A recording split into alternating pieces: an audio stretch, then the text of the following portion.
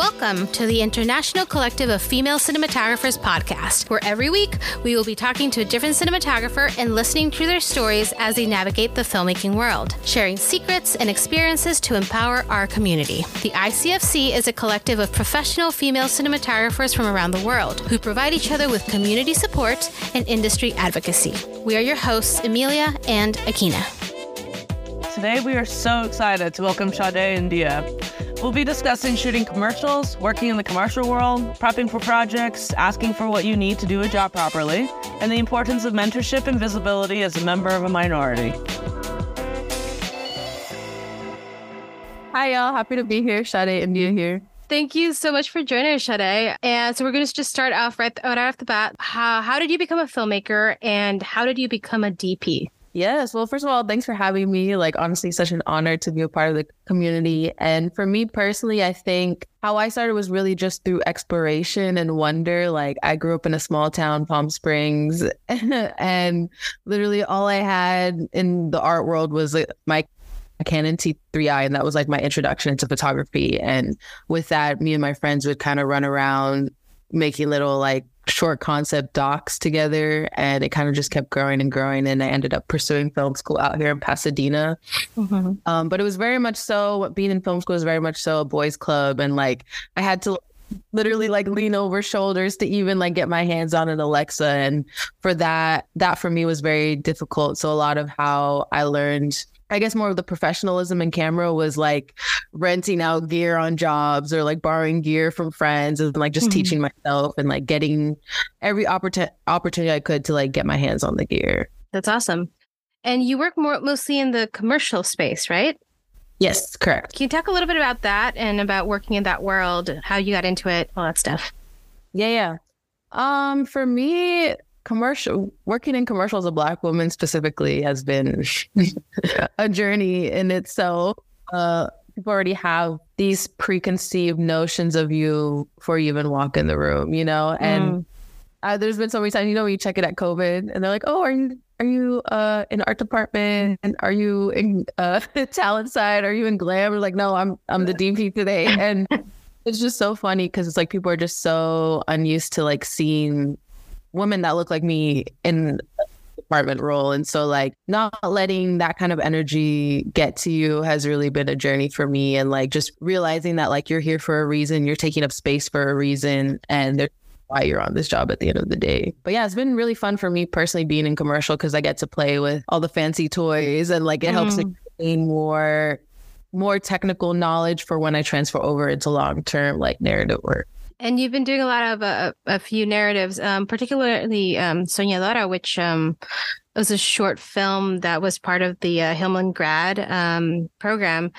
Can you talk a little bit about that particular short, making that and working with Stacy, the director? Yeah. I mean, working with Stacy was I literally had her over last night for dinner. She's definitely she's one of those collaborators where it's just that instant connection. And it was so funny because when they sent me the script, fell in love with the script right away. One, because a big part of my roots was growing up in the Caribbean. I'm originally from Belize. I ended up basically leaving everything, my family, and just my upbringing back home on the island to pursue a better education in America. And that's literally what film was about in itself. And so reading that script, it was just a cathartic experience. It felt like I was looking in a mirror.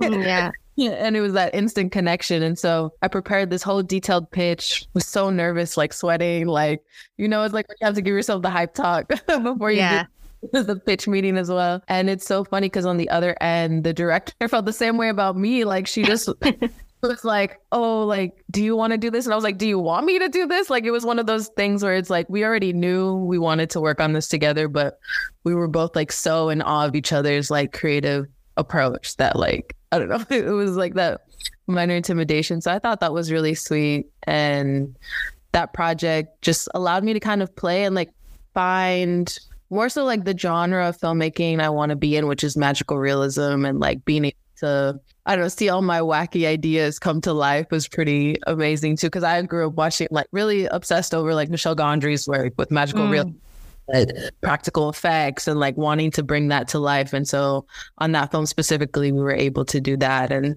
tap into dramatic lighting cues and creating a world that was unworldly essentially. Why does magical realism in particular speak to you? Like what is it about that really makes your soul soar, I guess, as a DP? Because it's an unusual genre. It's not one we hear about a lot. Right. I guess for me, it's like just in terms of the stories that I grew up watching in major films about Black identity specifically, it was like there was a lot of like linear storytelling. And I feel like for me, when I get to play with magical realism in the realm of like Black storytelling, it's creating new possibilities for us or showcasing Black folks in a new light.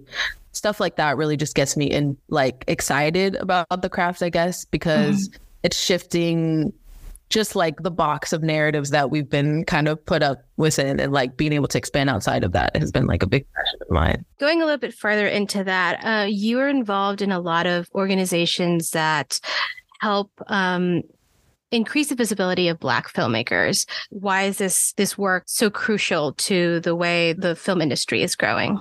I mean, it's kind of what I said earlier. It was so hard for me to break in, and for me, it's like I'm still so new to everything. I'm just excited to be here. I'm having fun with the craft, but also inevitably I can't help but think about how hard it was for me to even get my hands on a camera, how hard it was to even be in the room, to be considered, to even pitch for larger concept projects. And I feel like for me, as I'm growing in my own personal craft, it's like important for me to bring people up with me, like not make it so it's just me, just my peers. I feel like I'm trying to, so many times I've been on set where directors have literally told me like, this is the first time they worked with a Black woman DP. This is the first time seeing Black women in camera, like seeing Black folks in G&E, period. And I think that it's kind of like a bittersweet thing to hear, because it's like, yes, I'm at the forefront of like shifting like the perspective of what working in camera looks like, but also on the back end, it's like, I don't want to be the first one, like I want more of us to be in the room and to be creating these spaces. And so I work a lot with this nonprofit called Made in Her Image. And we've done a mixture of like workshops. I've taught like cinematography courses there. And then we've done in-person workshops at Panavision as well. And then a few like just open discussions too. I got to do a Q&A with Kira Kelly, who was like, that's awesome. A big inspiration to me. And she's so nice, so humble, and so in alignment with the cause too. Like she's been told multiple times too, she's the first Black woman DP that directors I've worked with, and she's trying to like make it so that we all kind of get in as well, and like are doing it with the right resources too. I feel like for me, it's like there are a lot of initiatives right now that are uplifting women of color, and I think it's a really exciting time for us because we do have this support. But also it's like, for me, a big part is like actually giving folks like the tangible resources, whether it's technical, whether it's like printed materials, like so that it feels like they're prepared when they're being thrown into these larger spaces, because it was scary for me. My first commercial job that I did, I was not prepared at all. I was just kind of thrown into that. And so just trying to like, I don't know, make it easier and make people feel more prepared and excited, and like also like, oh, this is a possibility for me, like being on the outside looking in is just not the best feeling, Oh, yeah. Can you talk a little bit about your first commercial experience and how you got that job? Just for, aspiring DPs, like how do you get your foot in the door at all? Yeah. I mean, my first commercial experience is when I had just gotten signed. It was like three years ago. Time flies. And it was up for these directors that I really admired, like followed a lot of their commercial music video work. And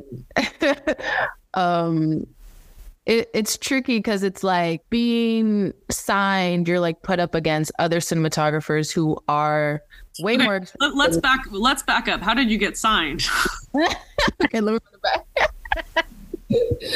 Oh yeah, so being signed was a journey in itself for me too, because I did not think I was ready to be signed. It was in 2020, August. I'm a Leo. It was during my birthday month, so it was like a really surprise. But my agent had found me through social media. Actually, she had seen my work online, and then she had reached out for an initial meeting. But it's like a lot of agents will reach out just to kind of have a general meeting, see what you're up to, but you don't think they're gonna sign you right on the spot. But like meeting with my agent, she was interested in signing me right away, and she saw so much potential in my work. And for me, it's like a lot of when I first started, I was shooting like commercials, but it was like for local brands, you know, or music videos for local artists that I knew here in LA. And we were shooting out of my living room. So like a lot of the sample works on my website that she had seen were things that I had literally finessed with like a homie's like gear package, and like just going out for a weekend shooting a music video for my friend or shooting in my living room. All of the sample works that were on my website at the time were just like more so just budding ideas. But I knew I had a vision, I knew I had a voice, but it was still very just like entry level commercial work, you know. And she was very detailed. My agent was very detailed with her notes on my website, which really helped me kind of pivot and also get a better understanding of how to pitch myself. And a big thing was creating that, what they call selected works page, that really gears your website towards the kind of work you want to manifest. And so like in the beginning, I was just excited to be here. I was like just putting everything on my website. And like looking back, this is so funny, but I think a big rule of thumb for like budding DPs is like you don't want to put all your work on your website. You want to put the kind of work you want to outreach for, the kind of work you're trying to manifest or gear towards. And so that really helped curate my website and help me kind of get in the room to even be pitching on commercials. And then when I had pitched for my first commercial, it's crazy. Like after you're signed, you're literally on the roster. It's like some of the people who inspired me to even want to be a DP in the first place. And I'm like very few of women of color, like amongst the roster as well. So it's just that added pressure. And for me, it's like I was sent this creative, but these directors I really admired online. I'd seen some of their commercials and I thought it was a long shot, but I had a lot of just random creative niches that I wanted to pitch. And I had pitched like, it was just a product commercial, but I had pitched doing like a double dolly shot for like one of the products. And then I also talked about like playing with like forced perspective to kind of sell this like surreal set. And directors just loved how much time and intention I had put into making a fully fleshed out deck and like being excited about the creative. And that ultimately made them want to hire me. And I was just like, for me, I didn't really expect to like get that yes right away, but it was really just like a testament to like, oh, I'm supposed to be here. I'm here for a reason. I have good creative ideas. I know how to problem solve on the spot. And ultimately that's going to keep me grounded as I navigate these commercials. And obviously like when you're starting to do commercials, it's like sensory overload because everything you've learned in the indie world or making work with your friends is just put on 10. And a big thing as a cinematographer in the commercial world is this concept of like making your day, right? And so that's been a journey for me too. And now I finally feel like I have that logistical bone in my body now. But it's like, it's definitely a journey learning that as well. It's like all your technical, I guess, traits have to be put on 10. What are the challenges moving from the commercial world into the narrative world? Or do you feel that you are able to successfully live in both worlds right now? I think for me, I've found the beautiful balance between being in commercial and narrative. I feel like commercial inevitably can really jade you into being very logistical and like I said, that concept of making your day. And then when you get into narrative, it's like some of the directors, they're just trying to have fun. They're just doing what they can, you know, and be present with their actors. So I think for me, it's like, as a cinematographer, we're really the middleman, you know, like we have to be the most diplomatic in any situation. We have to be able to curate our personalities for different kinds of.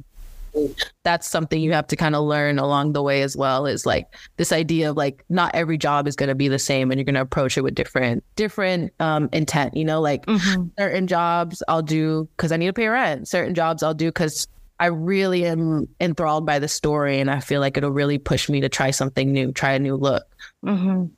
Certain jobs, it's like more so like a director that I really want to just uplift and like support however I can as well. You know, like being able to ground every job you pick up with intention really helps you feel grounded and just feel like it's like not for nothing, you know, like everything is for something. And for me, it's like, I think the hardest thing for me with balancing both worlds between narrative and commercial is like creating those boundaries too, though. Like you don't want to overwork yourself.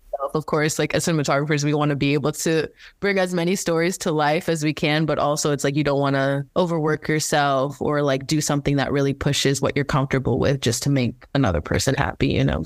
Backtracking a little bit, but you do a lot of kind of educational work, you know. You're on a lot of panels. I actually attended one of the panels you were on for Free the Work about agents. Actually, that was actually super informative. Oh, really? Yeah. And So can you speak a little bit about why that's important to you to be on these panels, to provide education for the general public on cinematography or like filmmaking in general? I would say it's really important for me to just cultivate space and like educational workshops for other cinematographers, just because, like I said, it was so hard for me to get in the first place.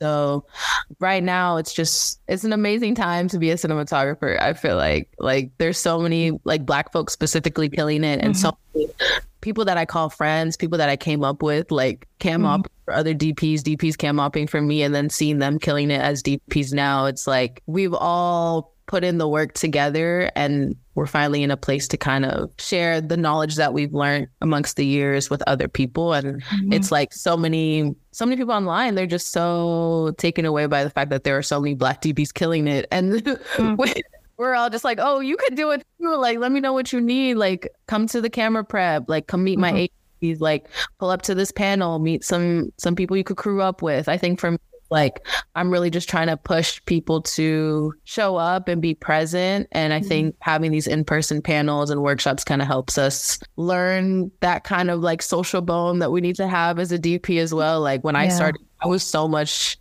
of an introvert. Like I would go to panels and I'd sit in the corner with a little notepad, like taking notes, like not even talking or going home after, you know? And if I could go back in time, I'd change that for sure. Like I'd put myself out there, but it's hard. It's like I came from a small town. I have a family of no artists. Like I didn't have that kind of like social bone, or like I didn't know how to do a whole like elevator pitch or anything like that.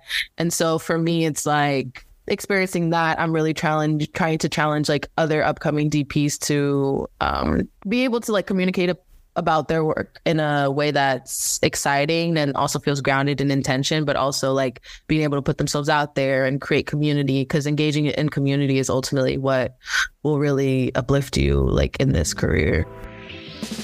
Need to hire an underwater cinematographer in the Caribbean? Or a drone certified cinematographer in South America? How about a Mandarin speaking cinematographer that can work in Europe? We gotcha. Our comprehensive database of over 300 members is searchable by location, language, specialties, affiliations, and genre/categories. Visit our site now and find your next superstar collaborator at icfcfilm.com. Speaking of just looking to the past, what is something you wish you had known when you were starting out? That's a good one. It's funny, I get asked this a lot, but my answer changes every time. Something I wish I knew when I had just started out. I guess what I wish I had known when I just started out would definitely be to, like I said, show up to more in-person events, you know, like NAB, or like going to all these like rental houses are hosting workshops now. Lens manufacturers are doing lens tests in person, where you can actually like meet the manufacturers and learn about the gear and get your hands on gear. And for me, I didn't really know that was a resource you could really tap into. And I feel like that would have really propelled my technical knowledge much faster, you know, being able to show up to person events. And even now, like so many of my colleagues, they're always going to all of these events, and then they're putting me on game like, oh, Sade, you got to check out this glass. Here's some stills I took from this like lens test, like da-da-da-da. And we're like sharing notes. And I think that's the best part about cinematography, is like we're all just nerds like geeking out over glass. Like honestly, I think it's so fun and it's so cute. And we're able to like share this knowledge amongst peers and like creating that kind of directory of knowledge. And so for me, I think when I first started out, when I was shooting some of my own stuff, like I was just using very standard camera packages. I was shooting with like Blackmagic, and then I would have like the Sigma art lenses. It wasn't even any specialty prime lenses or anything like that. But I would be playing with filtration or like testing more so lighting. I definitely started with a heavier lighting perspective when I first started out shooting.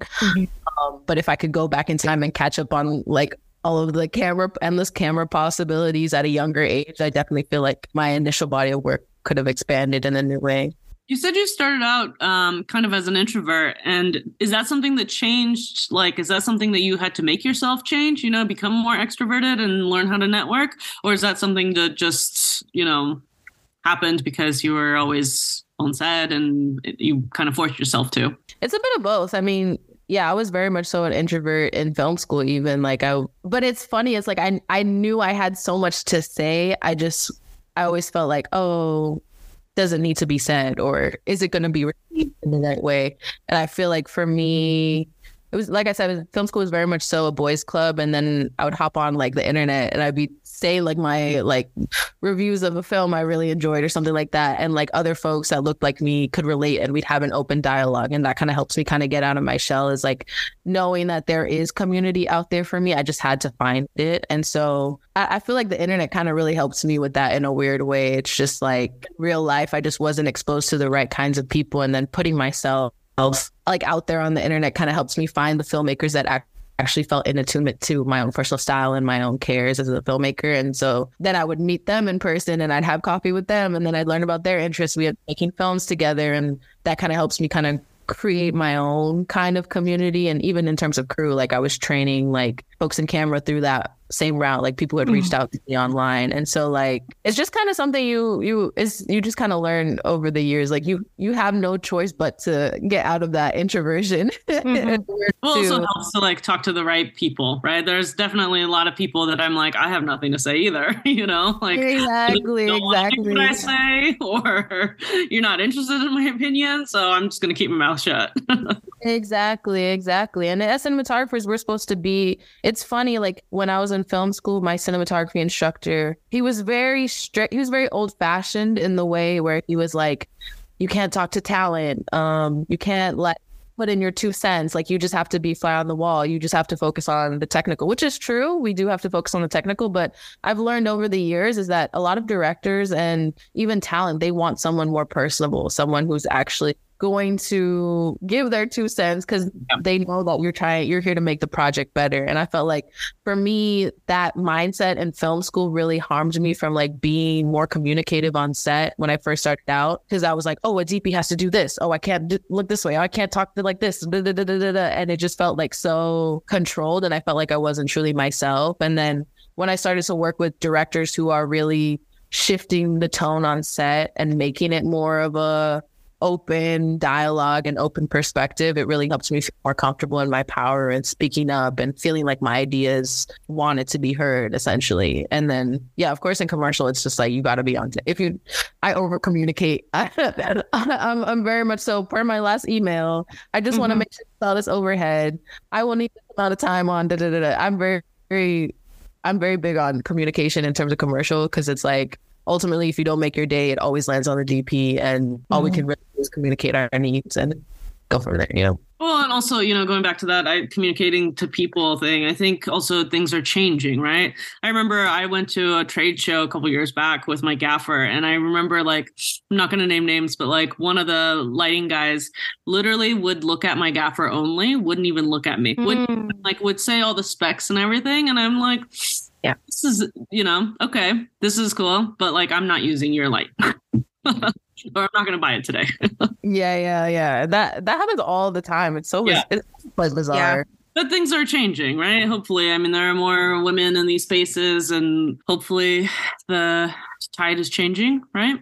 Yeah. And it's funny too, though. It's like you can experience that from crew even in itself. Like I've been on union jobs where, like, I know I'm here for a reason, and I have a very detailed overhead. I'm very communicative about time and like what my creative needs are, and it's still not enough. And it's like, ultimately, at the end of the day, we can't let that energy overrule us. We're putting in all the work we can, and like at the end of the day, it's like there's just still a lot of like growth we have to do as a community in terms of like, I don't know, not feeling like, you know, people have to be put through the ring. Like people have to be put through the ringer to succeed, you know, like a lot of people just have like a lot of old head mentality because like old union bros have such a certain way of working, and they're trying to like make sure that women of color have to go through that same ringer, when it's like, we're already kind of creating these spaces for ourselves. And like, you should be happy that we're also like cultivating space for other people to come in with us, instead of like hold us back by, you know, gatekeeping certain information. We talk about imposter syndrome a lot on this podcast. And I feel like a lot of that contributes to the imposter syndrome, right? It's like this like nagging feeling where you're like, no one looks like me on set. Do I belong here? Do I belong in this space? And you're fighting for that already so much, right? So that's just contributing to it. And like, we're all trying to find a way to navigate out of that space, that headspace, you know? Exactly. Do you have any networking tips that you would want to tell the crowd? Something we should do when you're in a room? What do you do when you're in a room? I feel like for me, it's just be yourself. Like, down. I don't know, being yourself, like moving forward with just being yourself and like moving with your own personal intention just attracts the energy that you want in your life. But I feel like for me, it's like in the beginning, I was so into this idea of like, oh, like getting in with this kind of director or in this production company in this kind of world. And like in the long run, you work with these companies and then you learn like they're not in entire alignment with who you are as an artist, you know? And I feel like so exciting is like we're able to come up with certain directors, come up with certain production companies, all of the iconic director DP duos that we see. It's folks who started out together. And I feel like that's really where the power is finding upcoming talent that you feel has a voice, has a story to tell, has a story that aligns with your own personal desires. I feel like that's ultimately what makes it so exciting. Like linking up with Stacy on Sonia Dora was truly a labor of love and so exciting for me because we have stories, we have similar values just as people, not even just as filmmakers, you know, and that really came in the work and the final product. And so when it comes to networking events, you want to be able to, I don't know, create the right kind of community. Don't just shoot for the stars. You know, like people go to panels, they want to talk to the person on the panel right away. But it's like all these people in the audience who are upcoming filmmakers, who are crewing up, who have a script that they want to put into production, who need mentorship even, you know, all of the people in the audience are really what it's about. And I feel like I'm so big on making sure, even when I'm on a panel, just making sure that I'm getting to know everybody and not just like the people who are up there, you know, because I feel like it's really important. And it's like where community is really where the value will come from. Switching gears a little bit, if you could shoot anything that we'll putting it out into the universe, right? You get to like Sade, you have your pick of whatever you want to shoot. What would that be and why? In terms of what, like genre or? Genre, movie, like whatever it is. Like if it's a TV show, it's whatever. You know, what would you choose to shoot and why? Yeah, I'm asked this a lot too. It's kind of tricky. For me, I guess a dream project for me is always just like, I'm not fancy. I'm not difficult. I feel like I became a filmmaker because I was so inspired by this wave of like Black independent film. Like I grew up watching Spike Lee films, you know, like so that all you need to know. Like for me, it's like a raw, authentic story that has something to say about society, that has a final mission or a final goal is to kind of shift culture or shift perception of ourselves. For me, it's like if it's a storyline that I feel very in attunement to, that's really all it is for me. I'm not too obsessed about shooting like the next Marvel movie or anything like that. It's just I just want to create raw, authentic stories and be a part of shifting our narrative in itself. That's awesome. Need to hire a cinematographer? No? Wait, what? And you're still listening to us? Oh, you're being supportive. We really appreciate that. We really do. What's that? How can you support us even if you can't hire us? Well, you can tell people who are looking for a DP to take a gander at our extensive 300 plus member database. Or you can always help us out with donations. If you want to help us out with, monetary support, you can go to icfcfilm.com/friends to donate. We're an all volunteer run group, so we rely on donations to keep the lights on. Not the literal lights we use, though. Production foots the bill on those. Although, if someone wants to send us a 10K with power for our next project, we won't say no to that either. What do you do outside of filmmaking? How do you maintain work-life balance? Do you have any hobbies? What do you do? It's funny because I'm definitely one of those filmmakers where it's like filmmaking is my life. And then when you're stuck alone, like not working, yeah, like going on this whole endless tangent. But when I'm not working, I'm still finding ways to be inspired. Like I'm really involved with like the art scene out here in LA. So I'm always going to like, a lot of my friends are photographers. So photography shows, fine art galleries. I'm a film buff. I'm always watching movies and deducting films with my friends. And I have like this really obsessive art book collection where I'll just honestly put on some like nice ambient lighting in my house and just like go like painting books or like photography books. Just finding ways to always still stay inspired. But I'm such a firm believer in this idea of like films wouldn't happen without like living real life. And so I'm just still engage in community, like be around my friends, see my family as often as I can. Finally going on vacation. Like I'm really excited about just seeing the world and like finding different facets to inspire me. And even I talked a little bit about this online too. I'm so big at even like going to like bars or restaurants, like taking pictures of like the practical lighting because it's all inspiration. I think like what's so exciting for us as cinematographers is like everything is a canvas, everything is inspiration. And so still finding ways to still be studying what I do even while I'm like outside in the real world. Oh, yeah. I have a funny story. A friend of mine, we were having margaritas and tacos at Tacos Tu Madre in out in WeHo a couple years back. And the margarita, also a DP. And we were looking up at this neon sign and we were both like, I wonder what kind of gel you'd need to put on the light to get that particular shade of fuchsia. We're like, I think we need to stop drinking the margaritas and thinking about gels. Right, it's hard to figure it out. If it's in life, it's hard to turn. You're just stuck with it, and it's accept the beauty in it. Yeah, exactly. Yeah. Is there any particular art exhibition that you would recommend we go to right now? Like something we should definitely go see as public? Not a shameless promo, but I actually had my first video installation opening this past 2 weekends. And it's showing in North Hollywood.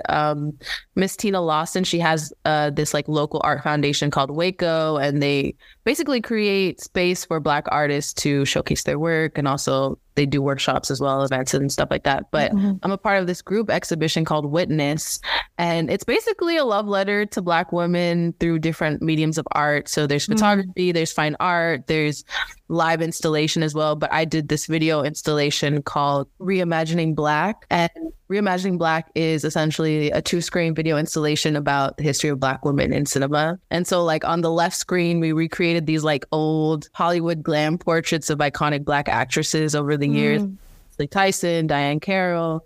And then on the right screen, it was more of like a future tense of manifestation, like manifesting the kind of roles we want to see for Black women on screen. And it was just like a random idea I had gotten one day, and they had asked me to be a part of the show earlier this year. And so it kind of just happened really fast, but I had tapped into like all my personal resources. Like my crew was down to show up for me, like local cam vendor, B-Cine sent me some glass, got a lighting package from a friend of a friend as well. Like the whole community kind of showed up for me to make this project. So it definitely was a labor of love all around, but definitely highly go to see it showing on the weekends from 12 to 6 on Friday through Sunday. Cool. That's awesome. Congratulations on that. That seems like a really cool thing. Thank you. Thank you. I'm so excited about it. It's just cool to do something for myself, you know? Yeah. How do you balance that actually? Choosing projects that you do for yourself versus projects that, for better or for worse, pay the bills, you know? Right. It's really tough, but it's hard too, because it's like when you finally take that time away to work on something for yourself, all these jobs are calling. Yeah. You got to look the other way. But I think it's really important just in terms of our like artist mental health, you know, being able to one, pay the bills, but also work on things that really challenge you or inspire you in a new. So I kind of learned that the hard way last year. Last year, I was just working so hard, banging out job after job and not really doing much work for myself. And I do try to slip in facets of my own like personal style in the commercial world, but also it's like at the end of the day, making a short form narrative piece about something you're really passionate about is never going to match up to that, you know? And so this year I really hit the ground running on one, I started off doing some jobs, and then it helps me kind of self-fund this passion project. And I'm really happy I put in the time to do it because it was reviving. It made me, I don't know, like get that spark about filmmaking all over again. And all of my best friends were involved in making it, from like production to camera, and I think that is something that's just like a feeling you just can't get anywhere else. And so I really encourage everyone to just do that. And there's so many also like camera grants that are granting DPs to like create space to work on these passion projects. I acknowledge not everyone's fortunate to like throw some bread towards a passion project. So like it's definitely important to tap in with like those like local resources as well. We're doing an LF sponsorship. Panavision does a grant. This local vendor, Sam Shot It, it's a Black owned camera vendor. He helps finance certain projects as well if the creatives are right. There's so many different ways. So all of these rental houses are eager to help and like uplift upcoming DPs, especially women, and so I don't know, it just it helps you feel more supported to like have these camera houses behind you. Yeah, for sure. We had Bianca Halpern from B Cine on early on, and she spoke a little bit about that as well. Yes, I love her. She has B Cine has supported me through so much. They've liked me from the beginning. I'm so loyal to that.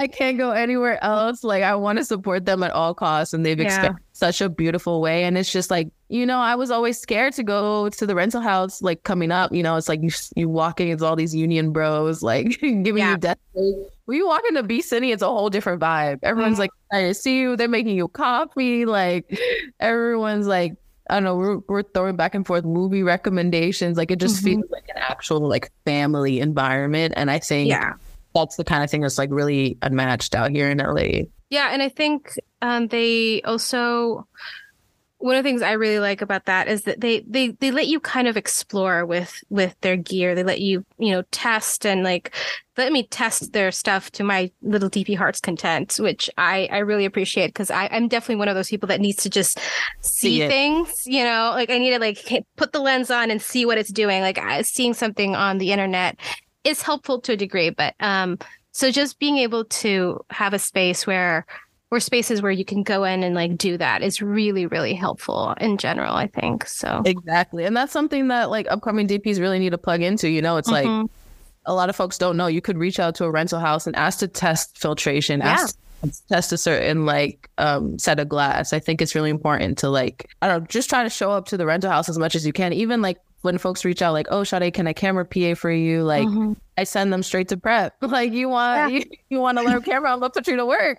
And that's the only way to learn. That's the only way how I could learn is like actually getting my hands on tangible gear, and actually learning functionality. There's only so much you can learn on the internet, only so much you can learn on YouTube, Yeah, and I'm like that I recently participated in this filter test. There were 6 DPs that we went to this filtration event through Women in Media, and it was just a bigger event. It was like 50 people. So there's limitations on how much you can actually get in with the gear. And these 6 of us, we were just like, because Burns and Sawyer was like, yeah, just drop by and, we'll let you test. And we were like, we will take you up on that.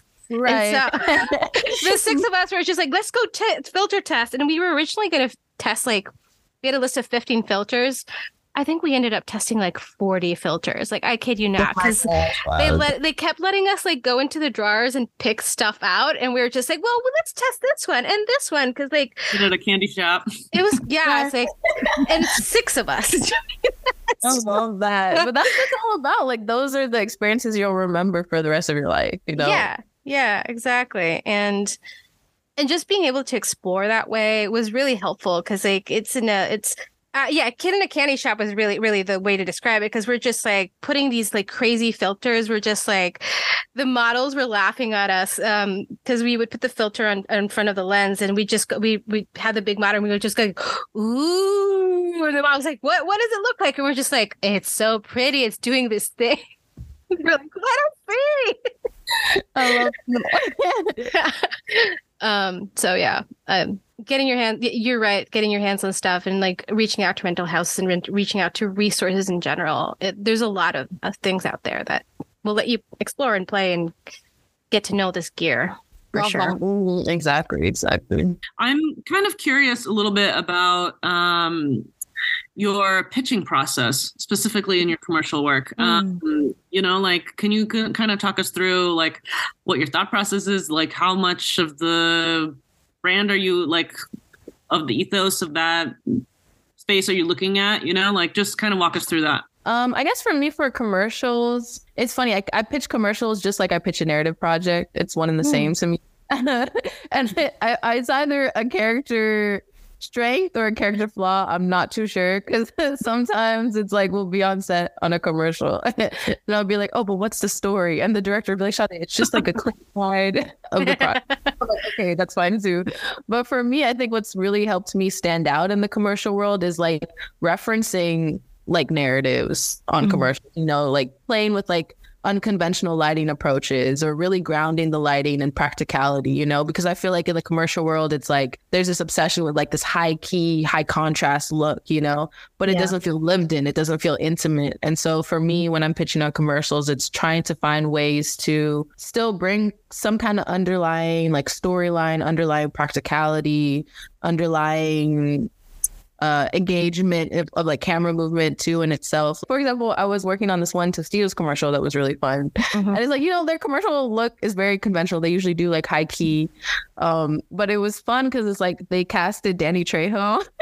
Oh yeah, I've seen that one. Yeah. It's a project, right?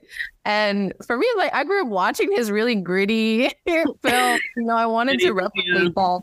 And for me, we were just shooting in Pasadena, but I really wanted to bring like, I don't know, a warmer, like high contrast environment, like not just doing clean daylight. And so for me, like the biggest thing I had pitched was like, we had put coral on camera, like a warming filter to kind of shift the environment. So it kind of felt like that warm golden hour all throughout the day. Or we were shooting, there was like some exterior shots and it was like supposed to be like a barbecue situation, but it was like just a very clean canvas. It was just like trees everywhere. And for me, I was like, how can I bring more vibrant pops of color? So like I was looking into movie references. I looked into this one Wes Anderson film. Was it with what's her, I can never pronounce her name. Saoirse Ronan. Oh, Saoirse Ronan. Yeah.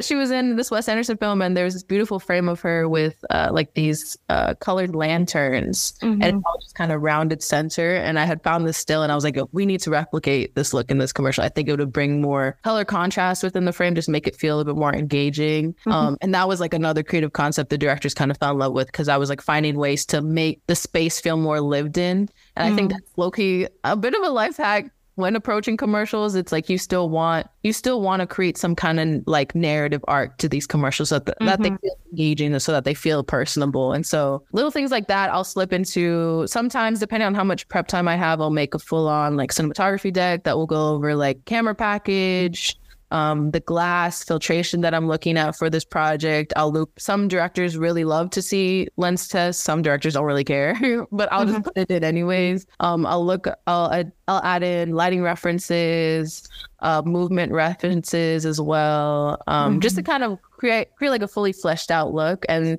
obviously it's like in the initial deck, things are picked apart. Certain things directors love, certain things are like, maybe we shouldn't do that, and that kind of just helps you kind of form a language and kind of create a natural, healthy back and forth. And I've noticed that being able to create a fully fleshed out deck has really just helped me get in the room, or get into rooms that I wouldn't initially expect I would get into, because I had these really sharp and like concise and like innovative, creative ideas. And so that's definitely something I've been pushing for other upcoming DPs. Like I'll send them my decks and be like, look, this is what you need to do. Create kind of framework, like really push yourself too, because I think creating those decks, they're tedious, but also it really pushes you to really be grounded in intention. Like, I got to figure out what exact glass I want for this, what exact style, what exact lighting approach, what exact color palette. It really helps you kind of just be on your P's and Q's, so that when you are having like the scout or any prep calls with other departments, like you already have a visual language built in your mind, and it is like an effortless conversation. You don't have to be like, let me go find these references. Let me go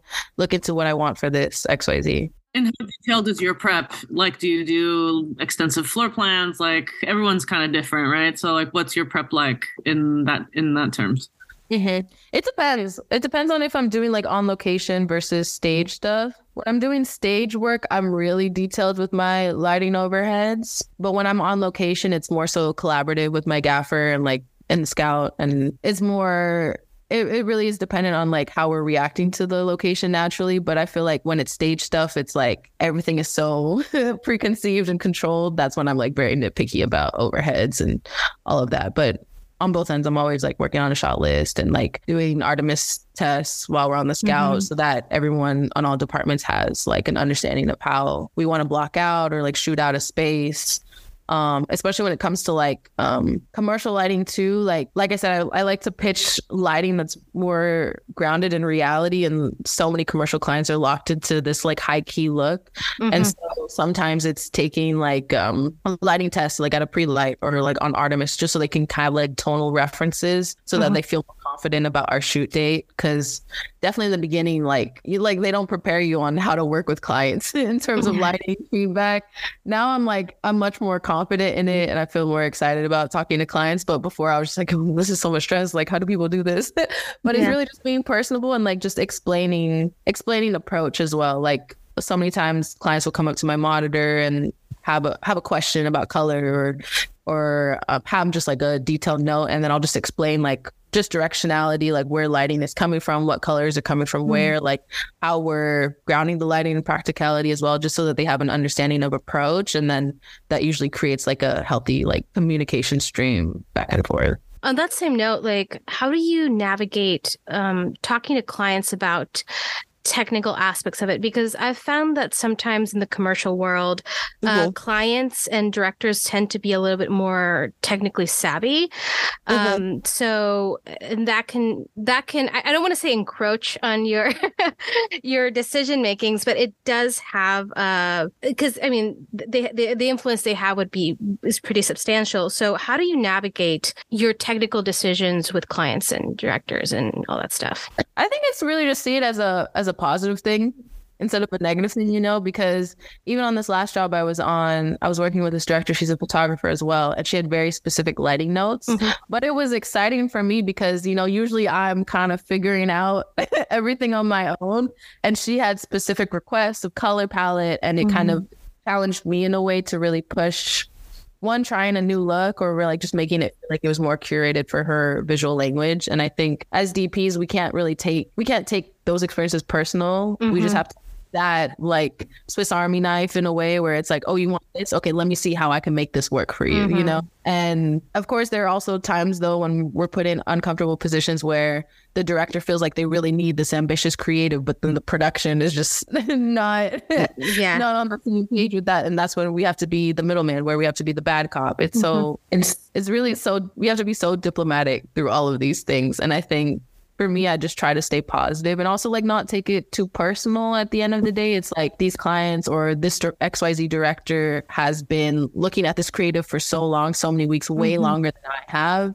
And it's really their baby. And I'm just here to kind of make it come to life in a beautiful, you know, and at the end of the day, I get to walk off and go to another job, you know, whereas sometimes they're living with this project for a longer amount of times. And so like in the beginning, I would take a lot of pushback personally, but at the end of the day, it's like, what makes what we do so fun is like that it is so collaborative, and it is like this fluid back and forth, and it challenges us in a way to be like to the T with our communication and our creative pursuits as well.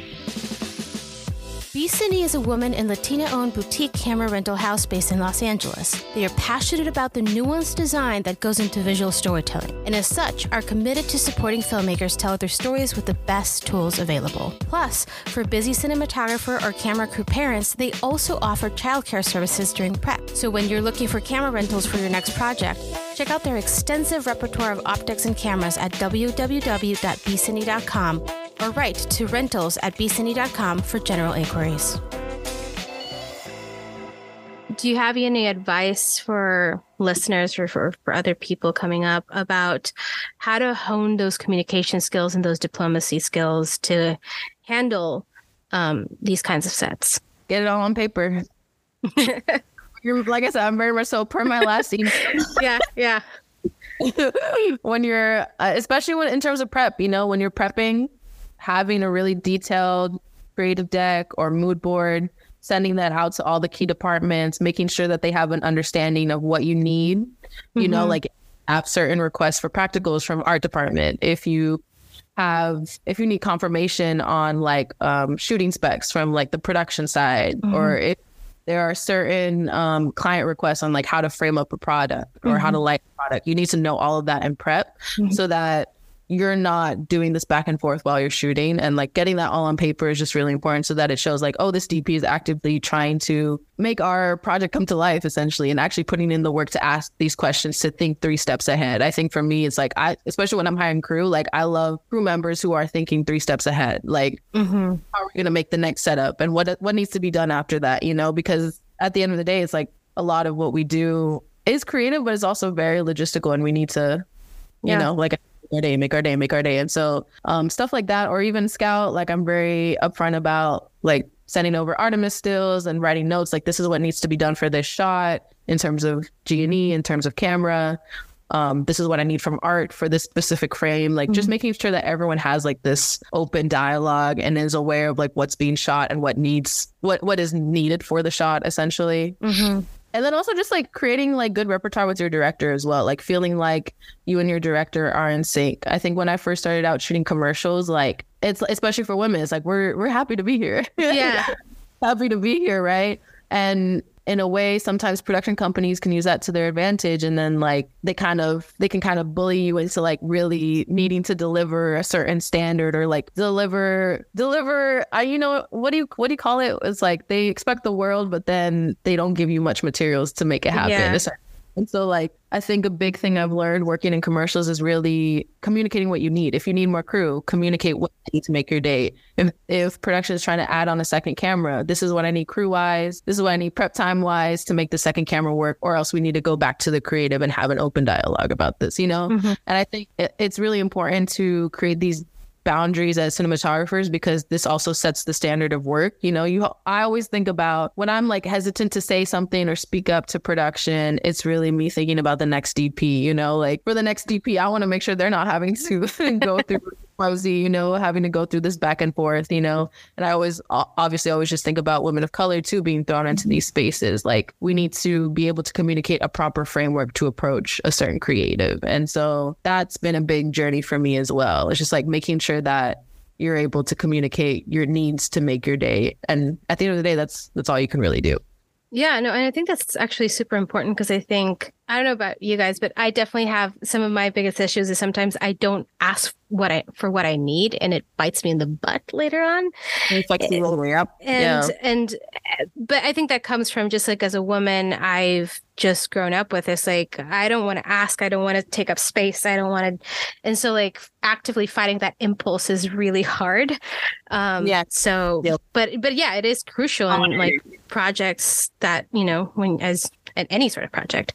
So yeah, and it's fair to feel that, because it's like we're not given space to, you know, counteract that. You know, it's something you kind of have to pick up where you can. And I feel like I always just think about how these male DPs move. They move with so much confidence, like not even doing proper prep, just showing up. You know, just like doing the bare minimum. You know, and we have so much intention and care for what we do, and we know what we need to make our days work. And because we have higher stakes, though, you know?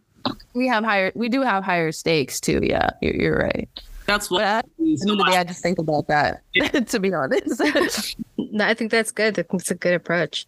Coming back to the commercial world, you talked about not feeling, coming from a school or in film school being told, oh, you shouldn't talk to the actors. Oh, you know, you should, you know, worry about the technical, all this stuff.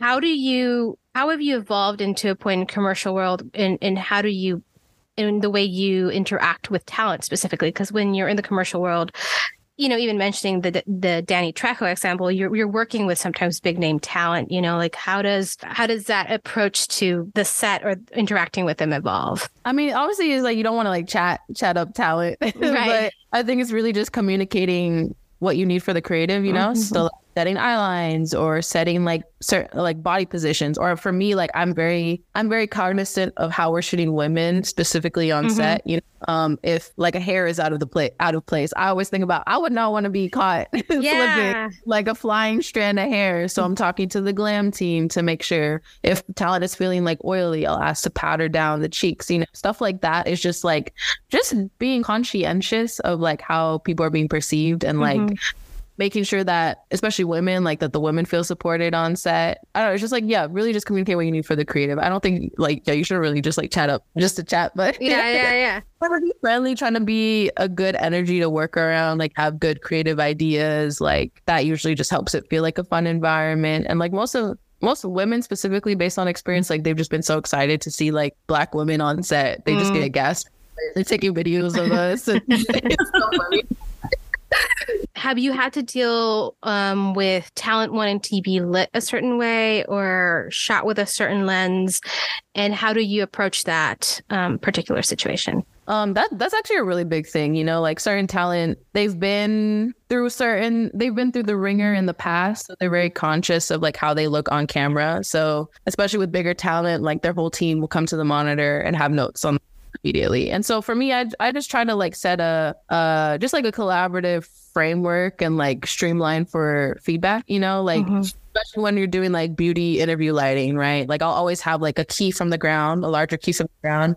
And then I'll have like a light matte spectrum overhead. Sometimes it's 2, or sometimes it's just one single source. But that also kind of helps like being able to play with like the beauty levels on talent. So like I always have, and sometimes I'll do like a 2L from the bottom as well to just like accent like the chin area as well.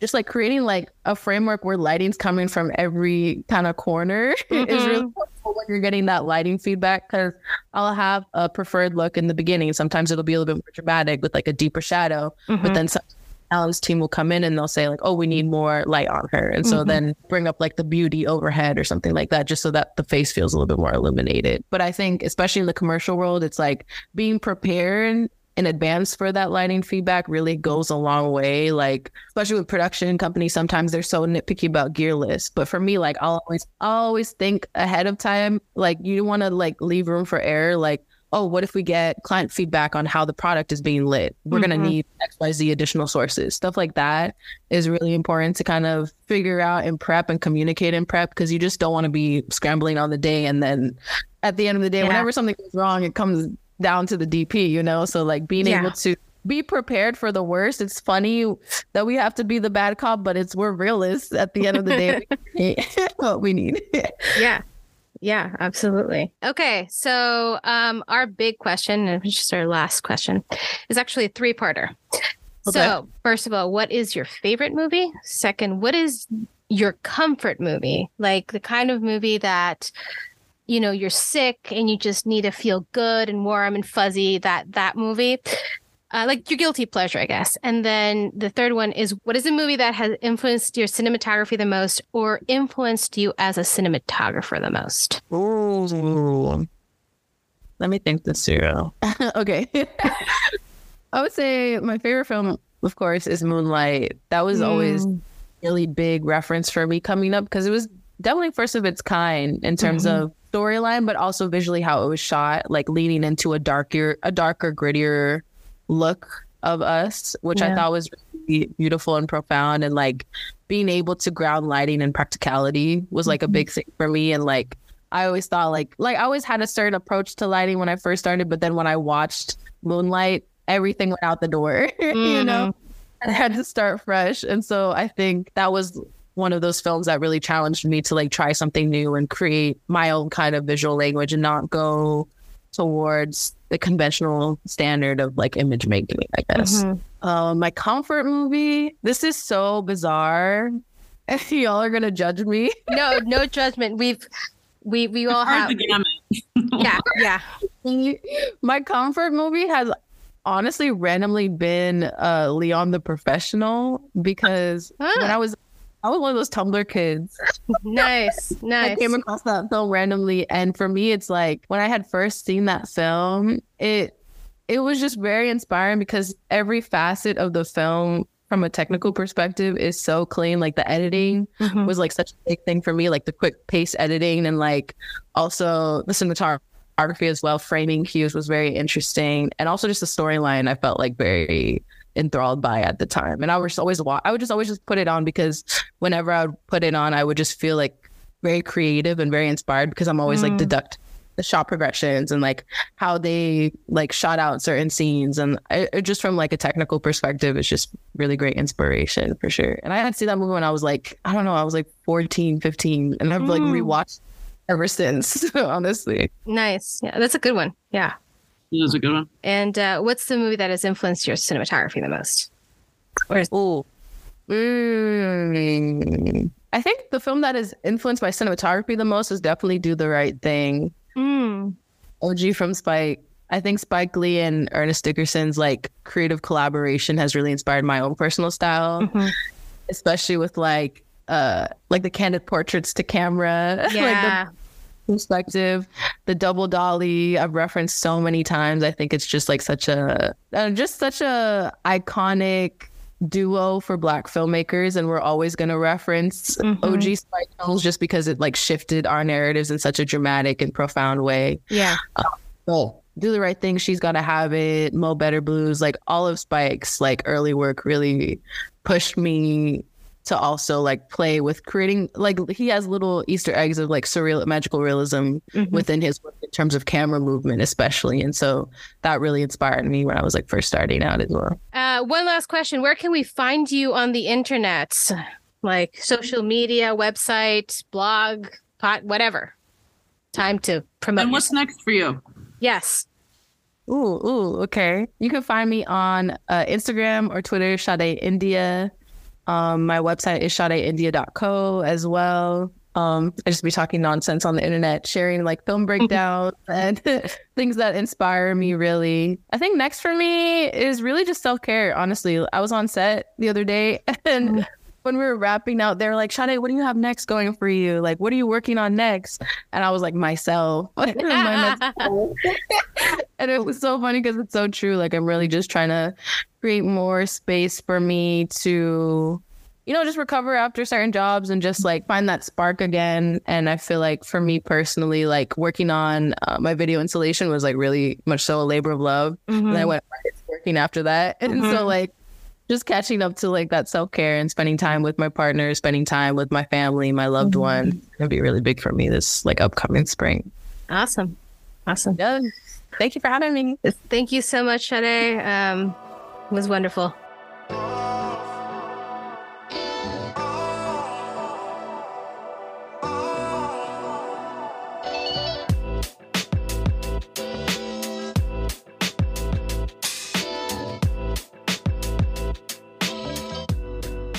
Okay, so I thought that was a really great conversation. I just really love her approach, her in-depth explanation about like how things really work in the commercial world. I think that was really illuminating. And just all the details she went into, I think really helpful.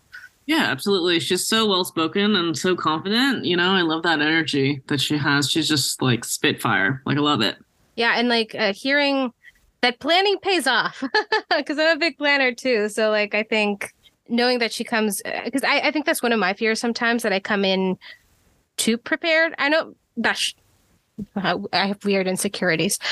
Well, I mean, it's like sometimes there's a level between like planning a lot, but having the ability to adjust and pivot. You know, sometimes if you plan too much, that like it's hard for you to like, oh no, like everything's changed. So then one domino topples over and everything is different, you know? Yeah. So I can see that being the thing, you know? Yeah.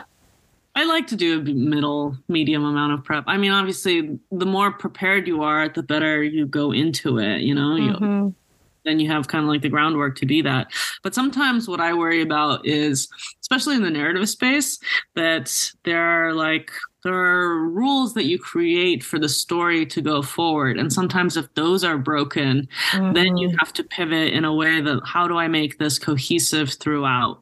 Yes. You know?